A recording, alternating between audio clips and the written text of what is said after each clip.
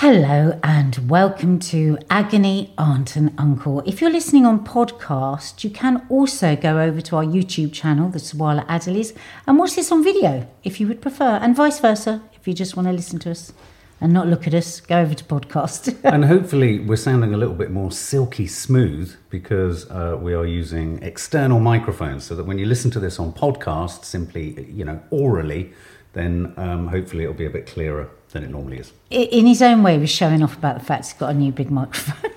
Well, I've got two big microphones and I don't know what the hell to do with them. He's been so excited about them all day.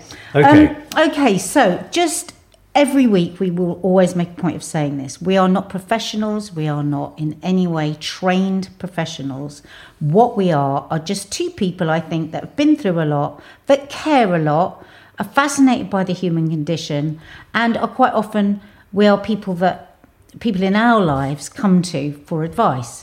So, yeah, God only knows. We just try and share our thoughts via our own experience, not through any medical or psychiatric, how would you describe it, Mark? We're not offering any medical or psychiatric advice or help. We are sharing our experiences and our thoughts about those elements in your problems that relate to us in some way. Yeah. So, and sometimes when problems come in and we think, no, we are not qualified to answer that, we will try and find a way to message you and suggest a better place for you to reach out. If you hear the pitter-patter of tiny feet, it is the pitter-patter of tiny feet. It's Toffee. Yeah, our dog.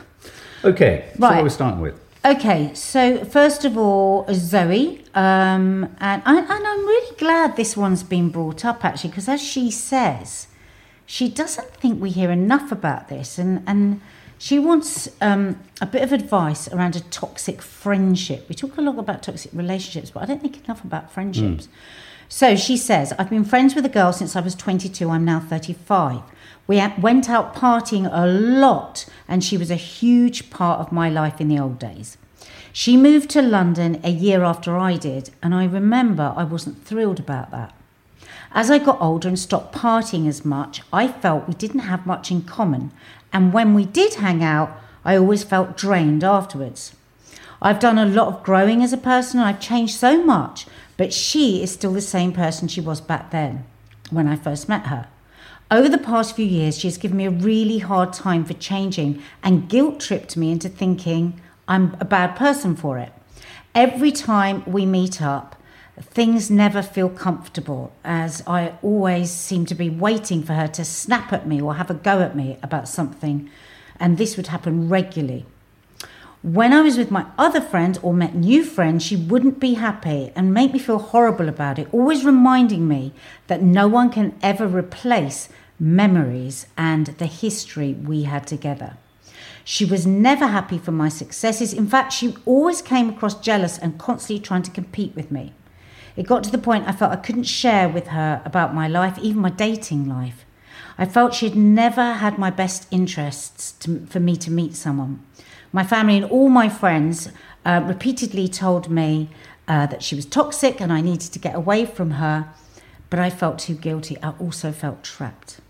Now, about 2 weeks ago, I was out with her. I was dreading it because I hadn't seen her since November, but she wanted to spend some time with me on my birthday. The night was okay, and then suddenly, out of the blue, she snapped at me. This time, it was about my social media, and she thinks that I should ask her permission if I ever want to post something about my past. She continued to demolish my character and make me feel bad again for changing. I stood it for about half an hour, taking it, and then suddenly something inside me finally gave me the strength to walk out. I left home and went back in tears. On your birthday. But actually, they were tears of relief because I knew this was my freedom. I was finally walking away from this toxic friendship. I told my dad that I felt I was finally out of an abusive relationship because honestly, that's how it felt. I guess my question to you both is it okay to end a friendship that you've had for a long time? Is a toxic friendship just as bad as a romantic toxic relationship? Since that night, she has bombarded me with messages, not taking accountability, and seems blindsided by her behaviour and actions. I can't work out if she genuinely hasn't got a clue of her narcissistic behaviour or if she's just pretending. I've been left feeling awful about the whole thing and guilty.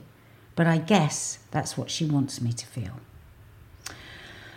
I wanted to share this today to maybe normalise toxic friendships, as I really don't think it's talked about enough. There seems to be so much pressure that we have to stay with friends if we've been with them, friends with them for a long time. And I think you're absolutely right on that, Zoe. There is so much pressure. And there's so much pressure in that we're all supposed to have friends going right back from our primary school. Never been a believer of it. So, Mark, why don't you go first as you were listening? Rather than... Well, it's funny you should just say what you just said about, the idea that we're supposed to have friends that carry through. And I remember really beating myself up and feeling insufficient and feeling like I was a failure. Not only that I didn't carry friends through from primary school, secondary school, but also that I didn't really, and I haven't really, carried too many friends, perhaps one, from university. And I haven't picked up friends as I've gone through life. So my experience of toxicity in friendship, my quick answer to it is, yes, I think it is okay, with lots of caveats, to, in a sense, disentangle yourself and withdraw from a toxic friendship. I think there's a lot of societal and peer pressure to try and somehow maintain friendships. But I think the fear that kicks in with people who do sort of end friendships, or for whom friendships sort of run aground, or perhaps that for one person in that friendship, the friendship really isn't working. I think there is an aspect of worry that other people may judge you in some way, i.e. as a bit, brutal, harsh. I think it's that situation where sometimes some people, and I think sometimes this is applicable to you in certain situations, if someone's willing to put a boundary down, it's very easy for a lot of people to see that boundary as something that's kind of aggressive or harsh or unsympathetic, when in fact, in many instances, and I can think of one for myself and one for you, putting that boundary in is about self-survival and being able to sustain yourself and protect yourself and recognize where your limits lie. So I would say, in answer to Zoe here, clearly this friendship was causing a lot of distress, a lot of upset. And it's that age-old sort of maxim, isn't it, where if more of the relationship is negative and stressful and unenjoyable than the majority of it, then if the majority of it is negative, you need to consider stepping away. Right, well, I believe, I just don't understand why a platonic toxic relationship should be endured any more than a sexual toxic relationship. And there does seem to be that sense that you should never give up on a friendship, no matter what, that you've got to try and reach, a fair ground. And I think we just have to turn that on its head. If somebody is consistently running you down, is consistently jealous for your improvements and your moving forward and your life outside of whatever theirs was, as you were explaining here, that, that doesn't sound very nice. In the simplest terms, that doesn't sound much fun. So just in that sense, I'm not enjoying this. I'm never actually having a good time. Why would you continue to not have a good time? But on a more serious note, when you dig underneath that and you hear about, you asked there, why can she not see her narcissistic behaviour? If she is indeed a narcissist, that's the very nature of it. A narcissist will say, when you do something wrong, it's your fault. When I do something wrong, it's also your fault. So you can't break through that wall. If she truly is a narcissist, that's a very, very complex situation to deal with. If she's just a selfish, jealous, or even very unhappy person, then that's kind of different. So how could this be? If we look at it from a POV that you desperately wanted to make this work, you could maybe reach out to her. And I don't think you should do it face to face, but maybe by text or by phone or something. You don't want to go and meet for a drink and then do it, because if drink gets involved, a whole load of other stuff gets involved. But maybe you could say, do you know what? I really just do want to say, ever since I've moved to London, I've just felt that we're just not connecting. Maybe it's me. You could start with that. But I just feel like you're not really happy for my growth and my moving forward. Am I imagining that, or is that, can you recognize any of that? That's the way to talk if you want to talk. Not saying you've made me feel, not saying you have done this to me, because immediately somebody will get defensive. So if you wanted to, but all I'm hearing, and I think, Mark, you're hearing the same, is you don't want this friendship. Because the fact that you walked away in tears and you felt free is hugely telling. You didn't walk away and cry because you were broken that you might not see her again, or because you were so upset that you've hurt each other. I walked away with tears because I had this sense of freedom. I said to my dad, I feel like I've left the most toxic relationship. So what I'm hearing there, and I could be wrong, is that you need the validation that says, do you know what? When I read that, if you were my daughter and my daughter came in with this story over years, I'd be saying, about bloody time. I think if you've got to this point, you've got absolutely nothing to lose from saying, something along the lines you've just said. I think also it's important to try and understand what's going on for this person. I think toxic friendships, and I've experienced them specifically around me getting sober, and the toxicity of my friendships was such that at the point that I got sober, none of my friends were necessarily jealous, because none of them thought that they had a drinking problem. But what they didn't want was me to... uncomfortable, I think. Well, they felt uncomfortable, but they also, in many ways, they didn't want me to recover, because if I recovered, I removed a benchmark in their lives that they always felt was far worse than them. They didn't need to face... I don't drink as much as Mark. They didn't want to... Yeah, they didn't need to face anything. So I can think of many instances where toxic friendships, I don't know if this is a specifically male thing, was about trying to nudge me over the edge, get me into trouble, push me further, urge me on. I mean, we're watching that in Love Island, aren't we? The idea that, no one's actually there saying, you know what, I don't think you should do this. This isn't good for you. No one ever said that to me, ever. None of my male friendships ever said that. So there's that. There's kind of wanting a friend to fail. So there's that sort of toxic relationship. There's also the one of ownership, where a friend kind of wants to own everything about you and doesn't want to share you with anyone else, and also wants to own almost your achievements. There's also then the friend who constantly wants to trump your achievements. I can think of someone who's not necessarily a friend, but who's a distant relative, for whom everything you say you're doing or you've gone through, they've done something better. And that's exhausting, and that's unrewarding. And then, of course, you've got jealousy, and then you've got people who, you rightly say, are so unhappy in their lives. I do think unhappiness breeds jealousy, because you're thinking, I wish I could have that. And I don't always think that feeling of, I wish I could have that, is born of a sort of necessarily evil, untoward and horrible kind of instinct. I think it's a frustration. The person will be feeling it despite themselves. They wouldn't like it about themselves if they actually sort of faced it themselves.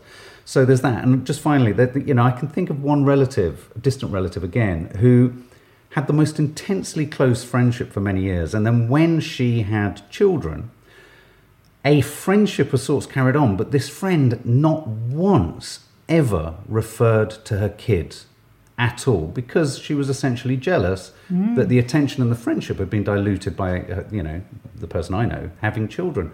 And I think, one has to look at these things. The only other thing that I can suggest is you say to that friend, look, this is how I'm feeling, and see if you can broker some kind of unholy peace where you sort of say, I'm just going to see you in this situation with other people, mutual friends. Is there some way of kind of cutting and sort of honing the friendship down to something? We often say it to the girls, don't we? Work out what you get from this person and whether you can just have that. Is there something that you still want? And if there is, what I would suggest is that you say to her, I'm picking up that this, because it's an old friendship, it's probably always a drinky thing. Could you say, I just find that like now it just never works out for us when we're drinking. Yeah, exactly. So, could we just meet for a walk in the park or go for lunch or something, or a sober, you could try something like that. If there is still something that you want from it, if you've really, and I'm hearing that there is nothing left, I could be wrong, I think it's really important that you finish it, because otherwise these texts and this reaching out is going to leave you feeling anxious. So you could just be very succinct. You know, you could send her a text or call her or whatever, and you could say, listen, after the other night, that I think I've made my decision. I just don't think, we had a great friendship for many years, but I think we've outgrown each other. We've just changed so much. So I just think it's better that we leave it with the nice memories and just move on. Yeah. And then you finish it. You totally finish it. But I think a great line of advice there is also do try different circumstances in seeing your friend. I mean, this is not a positive one. I remember seeing a guy who, when I got sober, it was in about the first 2 or 3 months, I went for a meal with him. I didn't drink. He did. I felt it had gone all right. We were having a conversation. We were catching up. And then I got a text from him about a week later when I was suggesting we meet up again. He said, it wasn't really like it used to be, was it? And that was the beginning of the end. So in a sense, I suppose he was feeling there was a toxicity in my sobriety, and I felt there was a toxicity in his inability to sort of not sit and have a meeting without drink. But in a nutshell, nobody should ever feel guilty about ending a relationship that leaves them unhappier than they were. You know, that is never good for you. So 100% don't feel guilty. And don't forget, a narcissist, don't feel you're going to hurt a narcissist. No one is happier than a narcissist because nothing is ever their responsibility. I mean, truly, it's funny. It's like there's someone else who I can think of who's got psychopathic tendencies. And someone was saying something about, oh, God, I do worry about them. So the one person you don't need to worry about is them. They're quite happy ploughing around their life in the way that they are. Okay, so this one is from Saskia. This is, hi, Auntie Nads and Uncle Mark. Hello. Wow. I've been married for 25 years to a functioning alcoholic. Didn't see the red flags all those years ago because I also grew up with a father who was a functioning alcoholic too. I thought that kind of drinking was normal. I did all the wrong things to try and get him to stop. Eventually I came to the end of myself and found Al-Anon. I have been in my own recovery for the past 4 years. I also sought the help of a clinical psychologist and a psychiatrist for trauma faced in childhood when my dad got violent with my mum. And I've been diagnosed with ADHD and CPTSD. I'm coping well with the tools I've learnt for emotional dysregulation, especially, and I'm on Elvance, which is working tremendously well for me. 3 years ago we separated, but he manipulated me to reconcile after just 3 months. He started drinking again shortly after that. He's in complete denial that there's a problem, even after admitting to hiding vodka and beer in the garage that he was secretly drinking. He drinks every day, and for the past 5 years started drinking midday during work hours. I'm now at a point where I truly believe that nothing changes if nothing changes. I'm so emotionally neglected by him and feel starved of his attention. Alcohol always comes first. It's like the mistress I can't compete with. He's not violent or verbally abusive. However, I do feel so lonely in this marriage. It's impossible for us to have a meaningful, authentic and honest connection. I'm 51 today, been married to him for 25 years, and I'm now at a point where I'm drawing the line in the sand. I'll be announcing the separation next week after consulting with a lawyer about a separation agreement.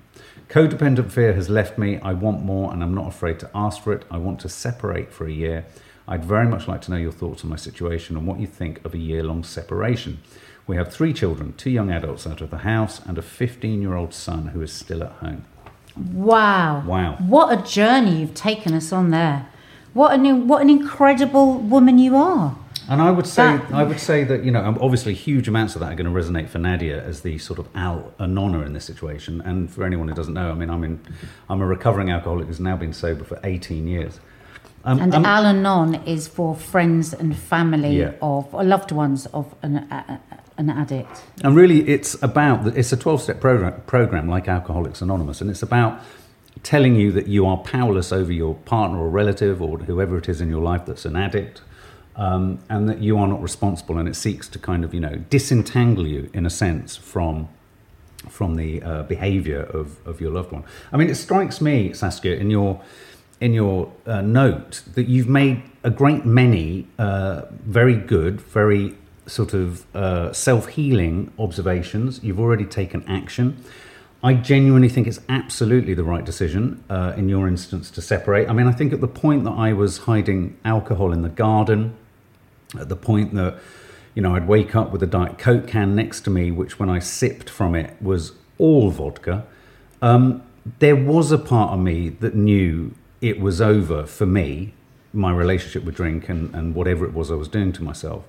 It did take Nadia to threaten to absolutely leave me, cut me out. We just had a baby. I know you've got 3 kids, 2 adults. That doesn't mean that the functioning alcoholic of your partner won't have had a huge impact on the adult children. And interestingly, years ago, we were working on a program idea which was called Separate to Stay Together. And I do think there's something in this. I think there is really something in the idea of you separating for a year. But I tell you something that you might need to do is not make him aware that it's for a year. Absolutely. Because I think otherwise he'll paddle towards the end of that time. I didn't threaten. I said. Yes. I said it's over. I said, and it's over unless you get sober. But it's definitely over. Have to leave the house straight away. You told your mum not to let you into the house. And you, within a couple of days, had booked yourself in to rehab. So that still is no guarantee, because somebody can go to rehab and come out and a day later be drinking, So I just worry for you giving this year when you've given 25. Is it? I suppose I would just ask you to ask yourself this one question. It's the question I would ask myself if Mark were to start drinking again. Do I really mean it?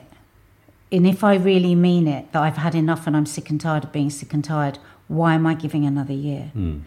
Because the devil that is addiction will play with those timings.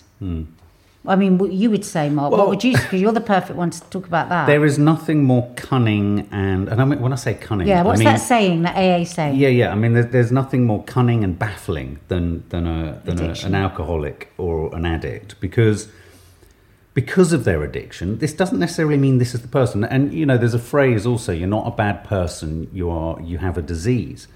But what happens through panic, fear, shame, guilt, denial, is that you cunningly will work your way round to survive whatever obstacle is put in your way, because you simply can't give up the alcohol. So I would go so far as to say I did stop for almost a year, and it came back even worse. And this is before I'd given you before that. So I had in a sense white knuckled my sobriety. And again, if you were to say that you're having a year's separation, what are his preconditions? What is he promising? What is he saying? What is his approach to his sobriety?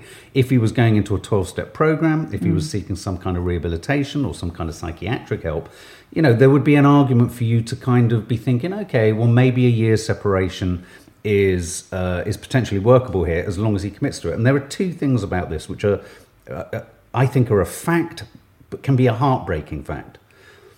When I was in rehab, a lot of people, like if you imagine it's the Grand National and you're all charging around the course, and the course is life and the getting over the hurdles is sobriety, a huge number of people didn't make it. And the weirdest thing about those people who didn't make it was, on some level, you could tell fundamentally they didn't want to. Now that sounds weird, because that then suggests there's choice, and it's not as simple as that. But you have to be willing to work hard. You have to be willing to face some horrendous truths about yourself. And so going back to this idea that an alcoholic or an addict will sidle their way round all these obstacles, they'll get off the course and go round the hurdle and round the hurdle, round the hurdle.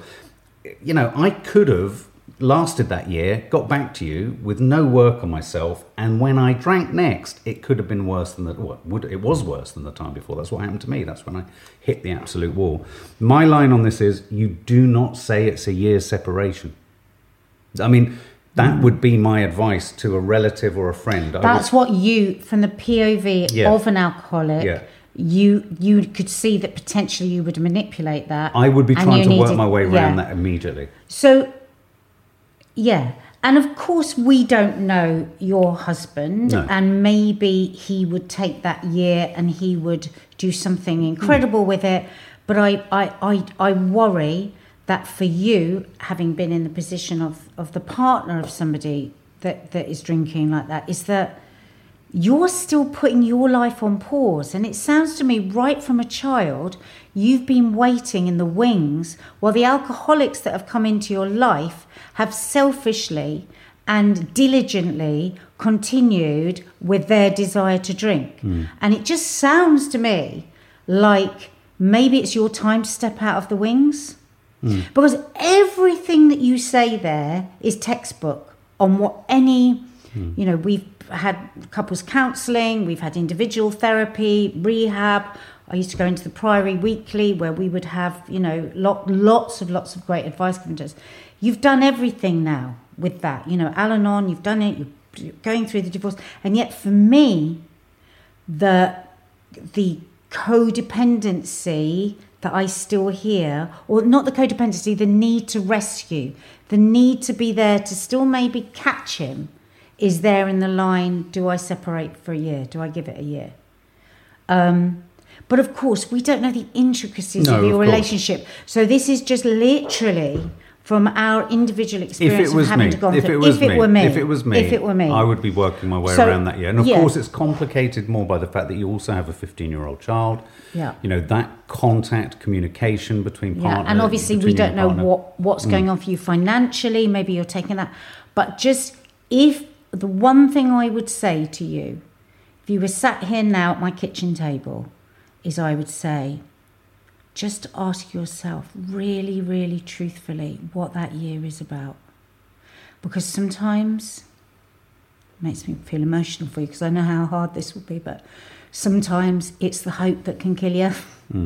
It's the hope that does you in, because you've still got that hope. And from the child, as the adult child of an alcoholic, and then the wife of an alcoholic, that's a fuck of a lot you've had to deal with. And maybe this is just your time. And also, it's a really important thing to say, and hopefully you may have picked this up from Al-Anon. You will not be able to stop your partner from drinking. That won't be you won't be able to do that. He has to want to do that for himself. Well, or for the family. I mean, you've always said. Well, yeah. But that's what I mean. Yeah. He has to want to do that for himself, for you, for your children. If he doesn't, and if he's in such denial, that doesn't mean he can't come out of it, but he has to kind of have some kind of ultimatum. And again, I go back to, I would be already, not in a sort of cynical way, but in a survival way, because I think, how do I survive? I'd be working out my way around that year. Nothing would have worked with Mark. No. Unless I said it's just over. Absolutely. So good luck with that, honey. And our heart is really with you. We know from a deep, deep place some of what you're going through. And and except, of course, you had the added that I didn't have of growing up with an active alcoholic, high-functioning alcoholic, which sometimes can be even worse because nobody else knows about it and you're dealing with it all silently and quietly behind closed doors. Okay, I just wanted to do this one because this really broke my heart, and I kind of wish I was a lawyer. And there's not an awful lot we can say, but we didn't feel like we couldn't read out this problem. I am court ordered to ring my abusive ex monthly to give updates on our child who he isn't allowed contact with. He uses this time to try and control me and insult me. I try to stay amicable, but it's so triggering. How would you deal with this? First of all, I am in utter shock that a court can order you to talk to an abusive ex. But maybe you're in a situation where you didn't want to reveal that he was abusive. Maybe you've kept this secret, which often comes with abuse. So I know court is very difficult. Obviously, the first thing one would think about is to try and go back to court and talk openly and say, I just can't do this. Try and get some, I don't know whether you can afford to do that yourself, or legal aid, or get some advice from legal aid on how this can come to an end. But if that takes a long time and you struggle with that, I would suggest, could you just text him the update? Or have you got a friend or a family member? Or could you ask a social worker to do that update for you? Because I think this is intolerable. Yeah, I think that the simplest solution I would suggest, again, what we try and do here is, if this was affecting someone close to us or someone we knew, my recommendation would absolutely be, is there someone in your life, a friend or family, who can do all the communicating for you. You know, it can come from you, because of course with a controlling person there's going to be that thing of, you know, I don't want to hear it from you, I don't want to hear it from you, I've got to hear it from his mum or her mum. You know, you have the right to not engage with the person. You are incredibly generously allowing, given the nature of your kind of split up, obviously, I mean, it's a different situation if it's a kind of amicable or equal kind of split up. But given the nature of your separation and given the fact that he's been abusive, you're totally in your right to, you know, in a sense, hand it over to someone else. You'll get the information to him, but it will come through another source. Well, but she says she's court ordered, so you're going to have to find out where you stand with that, because that seems quite extraordinary to me. Well, I would check the court order and make sure it's not. Is it saying that you have to personally update them, or is it saying that the father is entitled to an update? And I think it might be a nuanced difference, but it could be a defining one in terms of making your life more bearable. I was wondering whether it might be worth you talking to a woman's refuge or a domestic violence, because don't forget, controlling behaviour, abusive is falls under that umbrella, and talking to one of their helplines there. I think that might be a good idea, because they might be able to help you, direct you to maybe some services that could get you out of this, I think, intolerable situation. But we just, like you say, we can't really help much with that, but we just wanted to put our arms around you and say that sounds really blooming tough. And I would just like to say as well, you know, it is a difficult one, because of course, I mean, you know, we saw it in a weird way in the series Happy Valley. You know, there's the difficulty of your child, you know, maintaining, you know, some people might say, just don't do it. Just seek a court order not to do it. But, you know, as a good mum, you're probably thinking, well, regardless of what the father's done to me, my child is going to want to have a relationship with this guy, and you will want to be seen in the best light possible in terms of not facilitating, but maintaining that communication.